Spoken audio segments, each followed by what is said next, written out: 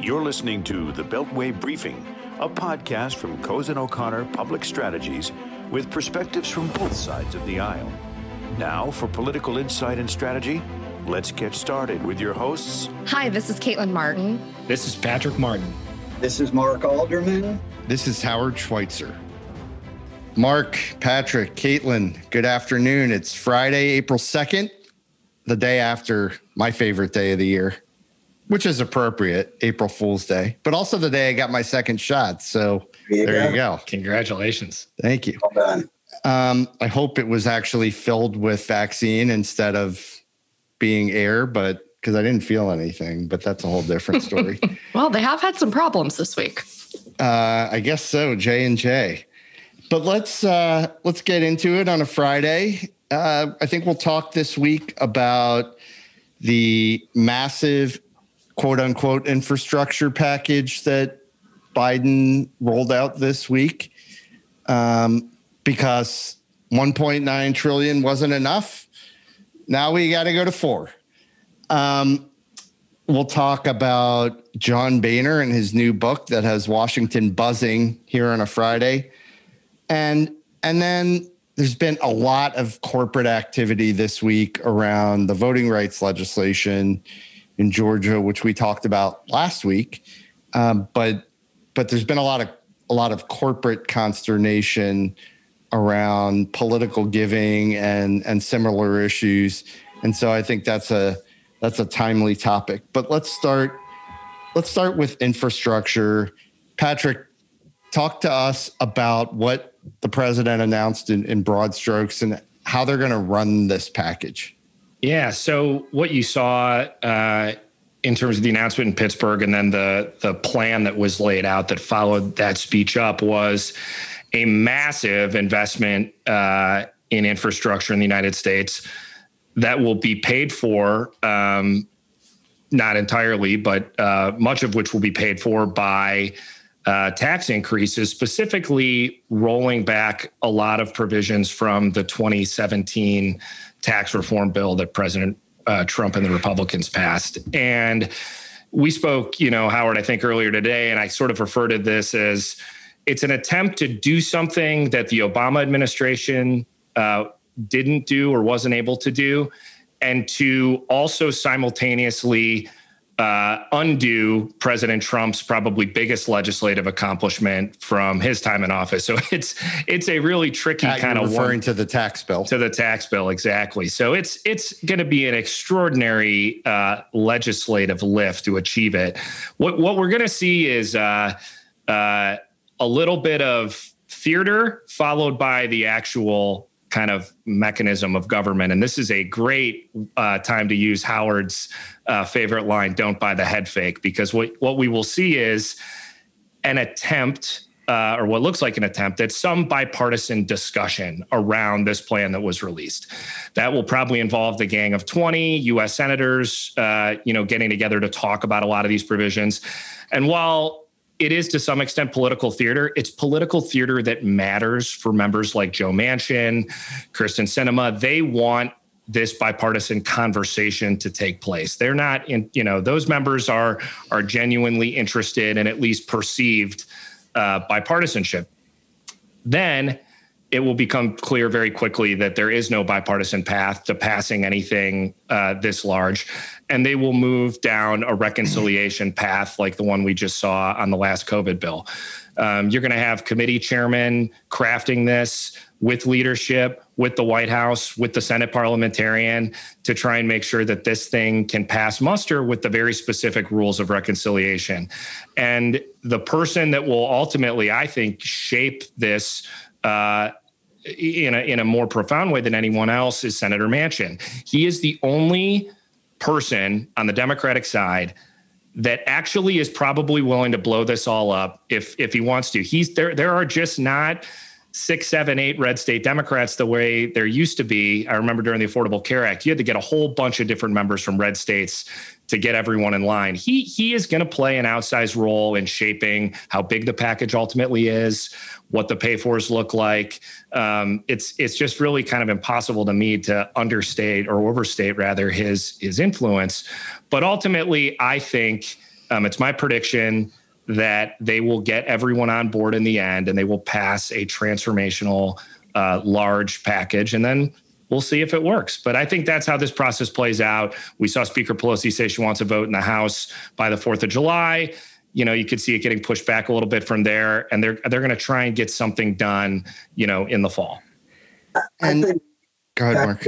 Just if I may supplement, Howard, I think that's all spot on. And I think the takeaway from all of that is that there will be a bill, but it isn't going to look anything like what Joe Biden stood up in Pittsburgh and presented for a number of reasons. One reason is what the administration has proposed was proposed by and written by the administration and was done with very little involvement from leadership, let alone rank and file in Congress. Secondly, it's now going in pieces to the committees in Congress, and everybody is going to hang their ornaments on it. So incredibly enough, Howard, when you say 1.9 trillion wasn't enough, neither is 4 trillion, because first it's going to get bigger. And then they're going to have to start cutting it down to fit not only Joe Manchin, but reconciliation. And a lot of what is being proposed isn't something you can do through reconciliation. So the long and short of it is, I agree with Patrick, there is going to be a bill and a big bill and a transformational bill, and it'll be called infrastructure, even though half the stuff in it isn't. It's healthcare. But it's healthcare, but it isn't going to look anything like less than half, Mark. It's been presented. Well, and before we get to the substance of the bill, Caitlin, what are you telling clients about how to engage in shaping the legislation? We've been educating clients that they need to get in there quickly and have these conversations and discuss ways that whether it's their technology or their business is going to help meet the goals of this administration in reducing climate change, promoting environmental sustainability. There are tons of opportunities in this very, very large package that, as Mark alluded to, is a lot more than just roads and bridges and infrastructure. And there is a ton of opportunity to get our clients' messaging and goals into this package, but they need to think about it the way this administration is thinking about it. It's interesting because they've put a ton of money out to the states through the American Rescue Plan. And the federal government cannot, as I say, retail a $4 trillion bill. So they're going to have to do the same thing again. I think this isn't just about setting yourself up with the federal government. It's also, I think clients need to be thinking ahead to execution, both at the federal, but most definitely the state and local levels, because that's where the rubber's going to hit the road on a lot of this. Mark, I got to ask why?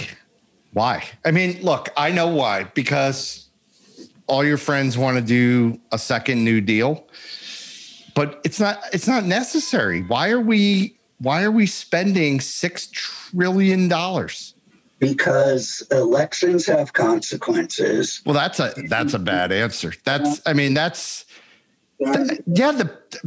Biden's the president. I stipulate that, but why? This is what he was elected to do, and it's popular, Howard.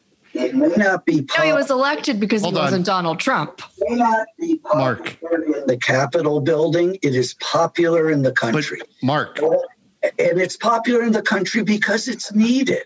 Mark, so was Donald Trump's rhetoric. The definition of leadership is doing things that are unpopular. We don't need more populism. We don't need $4 trillion. We don't need $4 trillion of spending. But the country disagrees with you. Yeah, I mean, there is bipartisan support, I think, out in the country for infrastructure. There is not bipartisan support necessarily for how we're going to pay for it or every single thing in the Biden plan. But I mean, anyone who just like lives in a community, you see stuff crumbling all over the country. And then you go to different, pre-COVID, you go to different countries and you're seeing the investments they're making and you come back home and you're like, wow, we are really getting behind. And that's just, I think ordinary people have kind of internalized that. And how much of the 4 trillion is that? Not very much. Less than 6%, actually.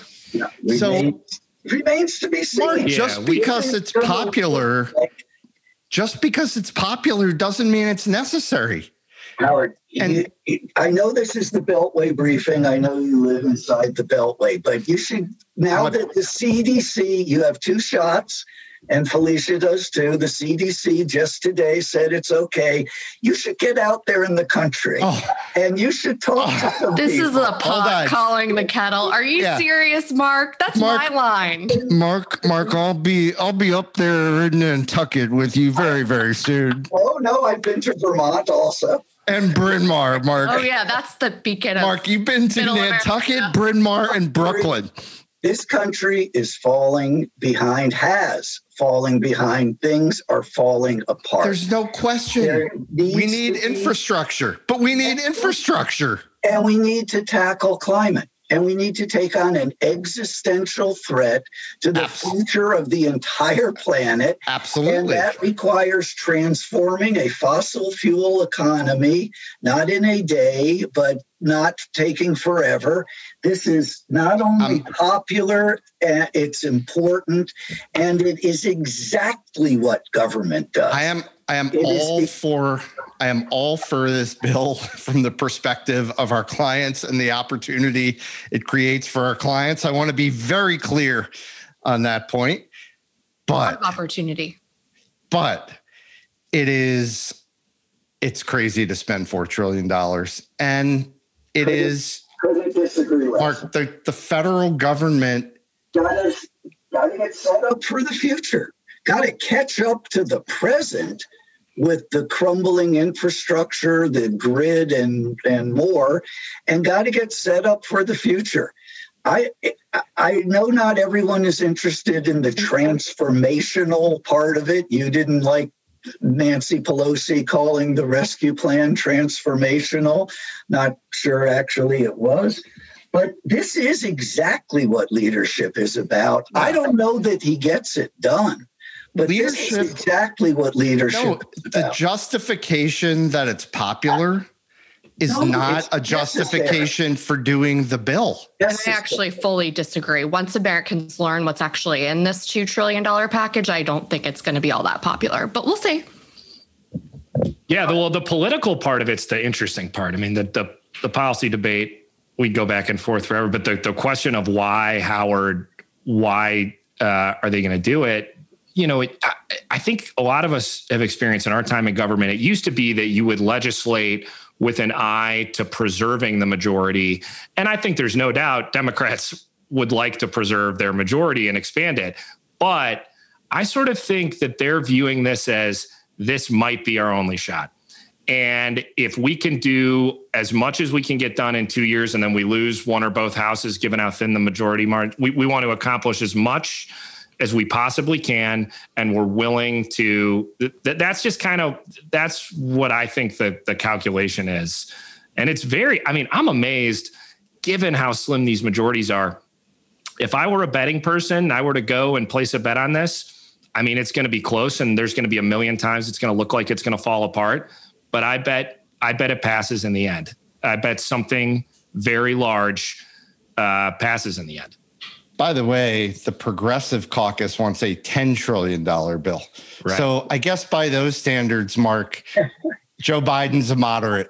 But this is the best part about our party, Howard. We give lip service to stuff like that, but then they get rolled. And the Republican Party, the people on the far right set the tone for everything, and you got to play by their rules. We just are like, okay, whatever you guys say, and then they'll vote for whatever compromise is cut in the end, and they'll complain and they'll say it wasn't big enough and everything else. But Well, it's going to be fascinating, and it's a lot of money. I said to a client the other day, we were talking about something, and I said, well, I think you can only get $20 million out of that.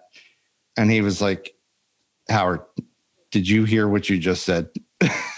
You just called $20 million not a lot of money. That's the world we're living in.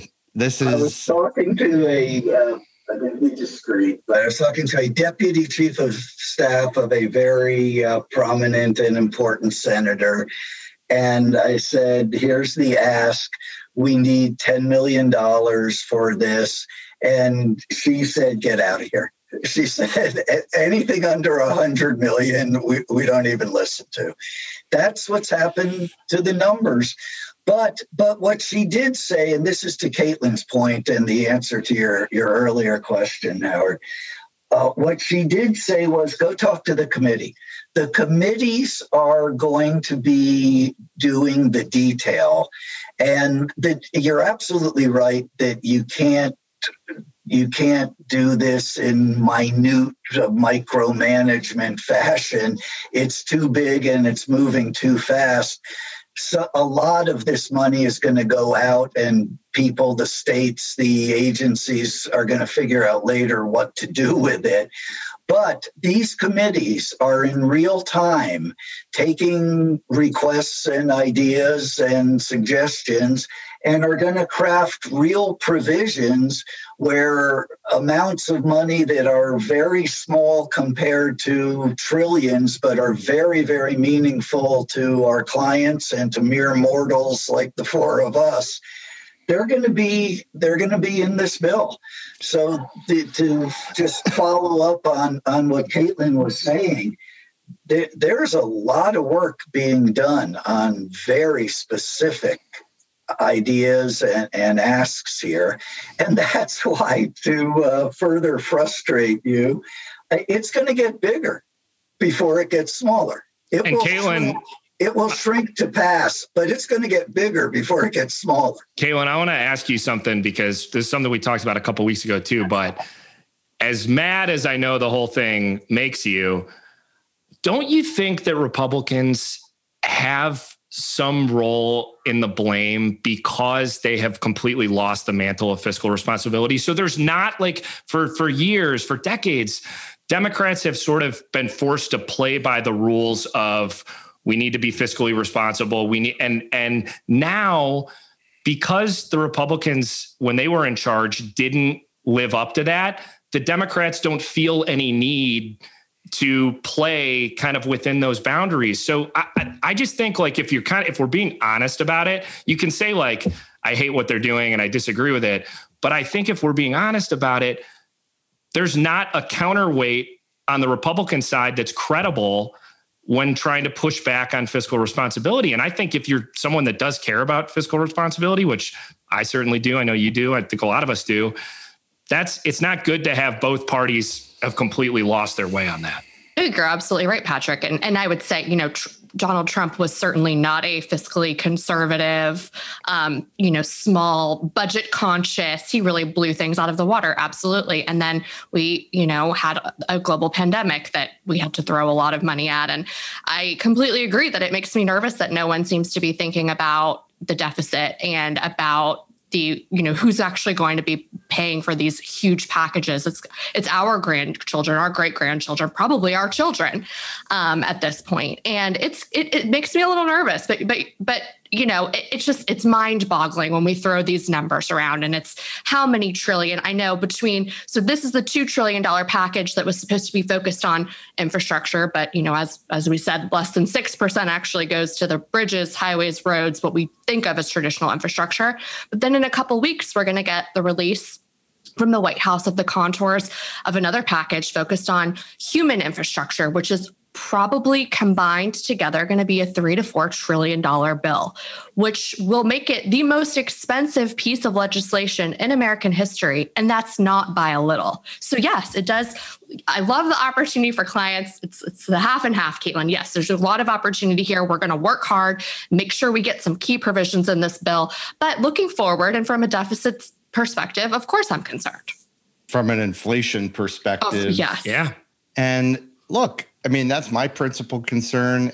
But I just, having spent a decade in government, my bias is against government being the most efficient allocator of capital. Well and because it isn't. And the private sector, the right way to do this is to incentivize the private sector to execute. And unfortunately, that's, it's going to create a lot of opportunity. And yes, it is necessary in some respects, Mark, but the government agencies aren't the best allocators of capital, and it's a lot of capital. So it concerns me. Let's talk about the voting rights legislation and corporate political engagement. There's, as I said, I had a flurry of inquiries this week from clients based on inquiries from the C-suite or the board about corporate engagement in politics in light of what happened in Georgia. I think Delta Airlines against the Georgia law and suffered some retribution down there politically. Corporate engagement in politics is getting dicey. After January 6th, many companies pulled back, including Cozen O'Connor, by the way, on their political giving to members who didn't vote to seat the electors, to certify the Electoral College result. So there's a lot going on in this space. Clients look to us to understand how to engage. And I think it's worthy of some discussion to talk about how we and other companies think about that stuff. Well, it's been, Howard, an extraordinary year in terms of corporate engagement in the political process, because it began in the summer, almost a year ago, with Black Lives Matter, with George Floyd's killing. And you had corporation after corporation, business after business, taking a look at its own programs and diversity and policies. It then on January 6th hit a fault line where a lot of companies just wouldn't participate anymore. And now the voting rights issue is a further extension of it. I think there are a lot of different things going on.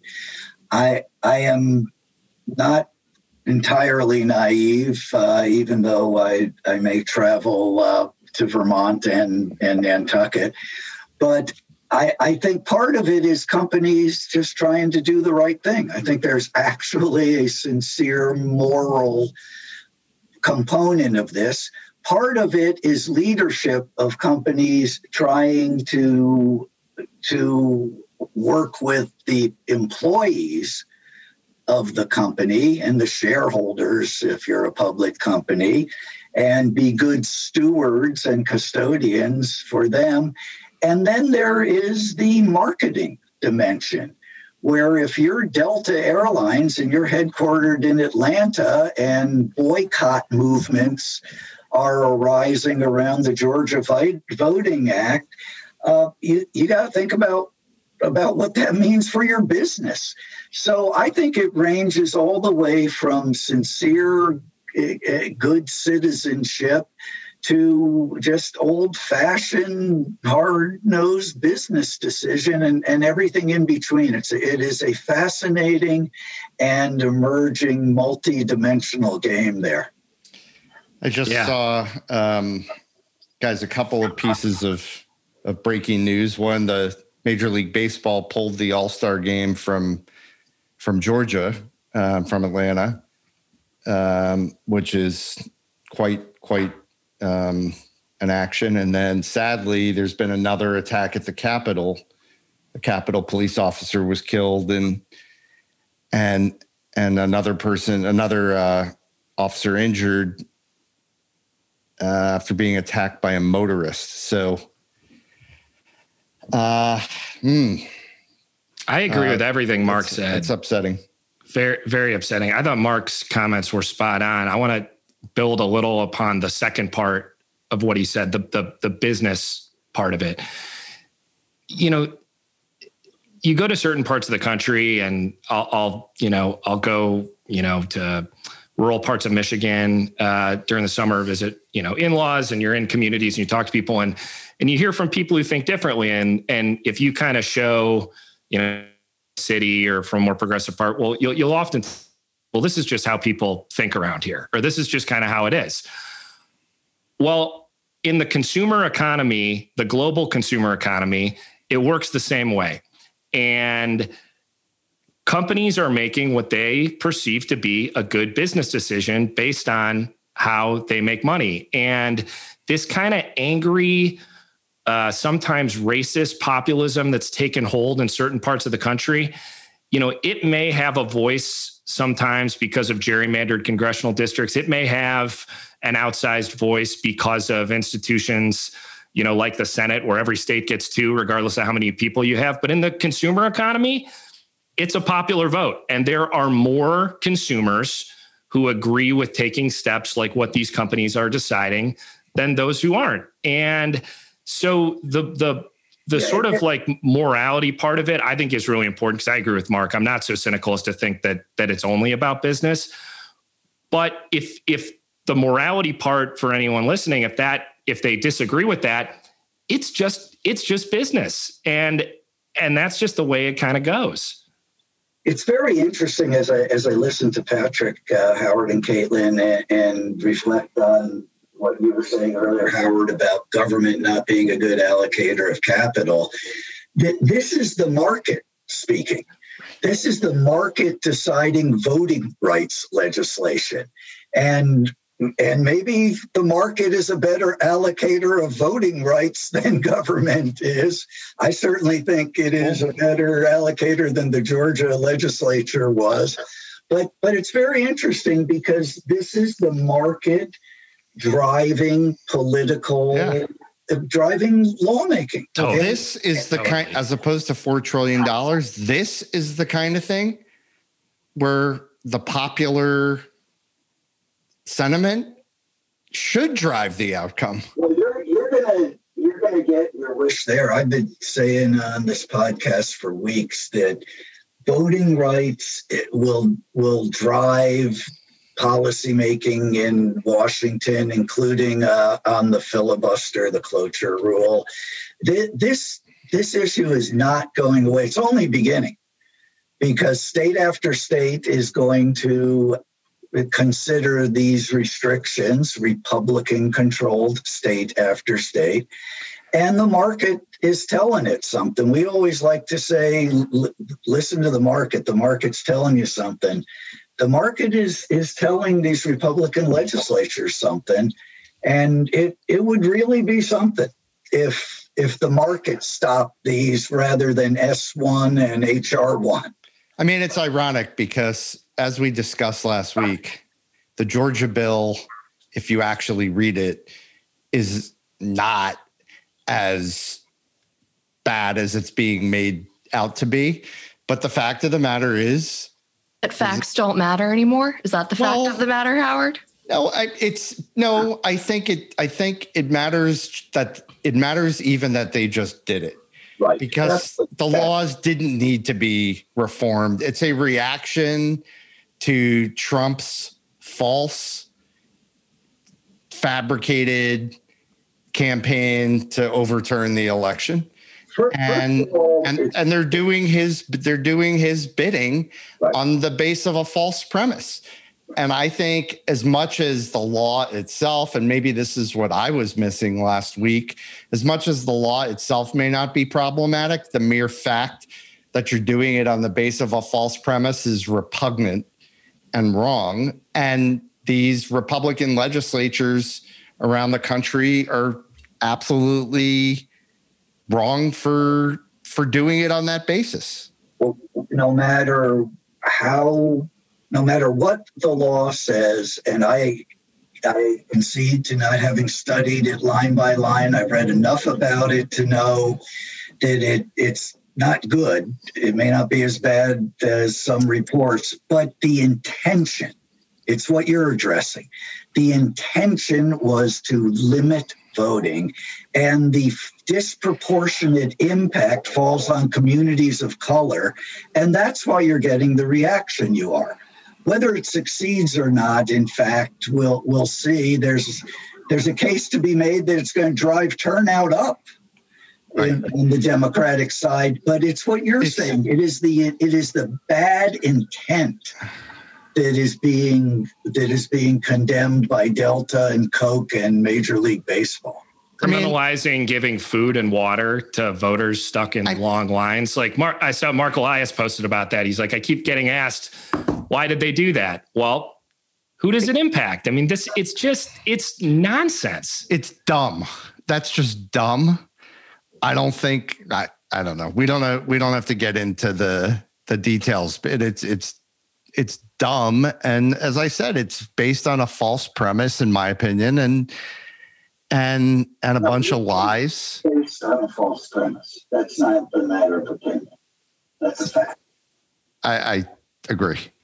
I think everybody on this podcast agrees that there was that Joe Biden won the election. Let's put it that way. Caitlin agrees with that. Right, Caitlin? Of course, I do agree with that. I just think, there are facts, and everyone should read the key provisions of the bill. And, the Atlanta Journal-Constitution came out with a big correction yesterday. This bill does, and that's where, respectfully, disagree. Read. It's interesting when you actually get into the provisions of the bill. But it almost does. It, in my opinion, doesn't matter in the sense this kind of false premise point, I think, it's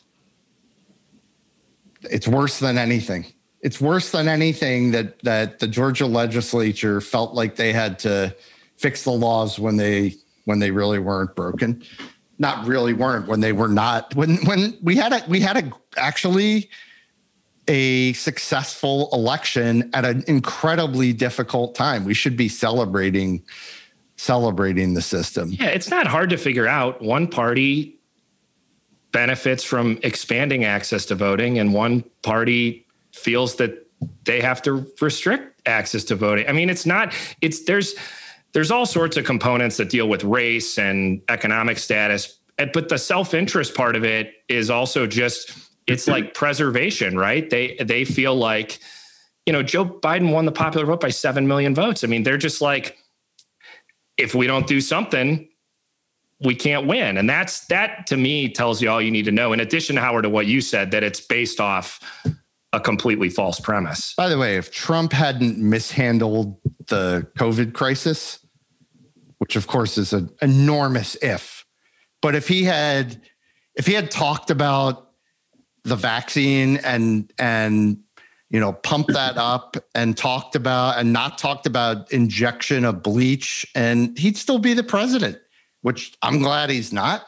Yeah, but he could have won the Electoral College and lost popular vote by like 5.5 million votes. It's totally, it is completely possible. Absolutely. He didn't. But then to bring it full circle, that popular vote margin, why in the context of where we started this conversation on why these companies are doing what they're doing, they recognize there are more people in this country that disagree with that type of stuff than there are who agree. And to Mark, you said it so well. That's the economy. That's just the economics winning out. Look, we had our own decision to make as a firm after January 6th, and we made the decision not to give money to members through our PAC, to members who supported not certifying the Electoral College results. And that wasn't a universally necessarily popular decision, but it was overwhelmingly popular. And we're a law firm. And our whole reason for being is proper execution of the law. And I don't think, we didn't have any choice as far as I'm concerned, but it was the right thing to do. And And for our employees, for all sorts of different reasons, we had to make that decision, Mark. As you know, I couldn't agree more. We had no choice as a law firm but to do what we did and to stand up for the rule of law. Excuse me. We did it in part because leadership, I think, correctly believed it was the right thing to do. Leadership correctly believed it reflected the will of our employees, of our partners. I don't know that it was market driven, Howard, in the way that Delta and Coke may be. I don't know that what we thought our clients would want us to do drove the decision. But I do think we were willing to disappoint clients by doing the right thing. And we did. It was, yes. Well, we need to get away from attacks on the Capitol again today and all this craziness and vitriol. It's so disturbing. So guys, let's end on something everybody can agree on. John Boehner came out with his book today, his biography and his autobiography. And apparently the audio version is something to behold because at the end of apparently late night recording sessions after several glasses of wine and many, many cigarettes, the former Speaker of the House would throw in some F you Ted Cruz's, and apparently this thing is filled with friendly hellos to the senator from Texas, which is something I think many people, Patrick, can agree on that. Totally. Absolutely. I'm smiling because this will probably not be a shock to anyone who knows my kind of crusty Midwestern Irish Catholic side, but I'm a John Boehner fan. I just really like him. I think he's a true regular kind of guy. I mean, his story of growing up in a 1-bathroom, 2-bedroom house with 11 brothers and sisters that he had to take care of. I love that stuff. That's America. And he, particularly since, his time as Speaker came to an end when he came in the room whistling and was so glad to be done. He has just been so candid, and everything that I've read in the listening part is great too. But everything I read today, his criticisms of the Tea Party movement, of the Fox News kind of world, of President Obama, a lot of it I found myself agreeing with as I was reading it. I thought it was very balanced, and I'm super excited to sit down and read the whole thing because I think it'll be really entertaining to read. Yeah, I look forward to reading it as well. He's a good storyteller. If nothing else, he is a great. That's the Irishman in him for sure. That's the Irishman in him. But I just have to observe what a world we live in. It is such a measure of the velocity with which events have developed in the last several years and the distance that we traveled in the Trump administration, that here we are, 6-7 years out from a Boehner speakership. We're nostalgic for the good old days John of Boehner. John Boehner. Even you, Mark, even you. Absolutely, Caitlin. I would love to turn back the clock to the good old days of Speaker Boehner. How did that happen? We have come so far so fast that John Boehner is now some 19th century Midwestern figure. Yeah, it's crazy. Amazing. Crazy. Yeah. Well, Patrick. I was just going to say, Mark, you're right. I mean, the days of that kind of deal cutting, he would have been a great speaker in a different era. You can tell he wanted to be speaker the way he had seen it done before. The legends, the Sam Rayburns of the world, the Tip O'Neills, that's what he wanted to do. And that just doesn't happen anymore. And he was followed up by Paul Ryan, who was this sort of, true believer in conservative ideas and promoted really, conservative thinking. And that wasn't sustainable either. The nucleus of the Republican Party right now is this populism, this identity-driven politics that Donald Trump represents. And it's too bad, because I think both Paul Ryan and John Boehner had a lot to offer. And it's just a different time. Yeah, well, that's a good place to leave it. Caitlin, Patrick, Mark, everybody enjoy the holiday weekend. Have a great holiday for those of you celebrating. And this was fun as always. Happy Friday, everybody, and we'll be back next week. You've been listening to The Beltway Briefing, a podcast from Cozen O'Connor Public Strategies with perspectives from both sides of the aisle. Please subscribe to our podcast so our episodes are automatically sent to you when they are released. The Beltway Briefing podcast has been produced by Hometown Podcasts and Audio, Washington, D.C.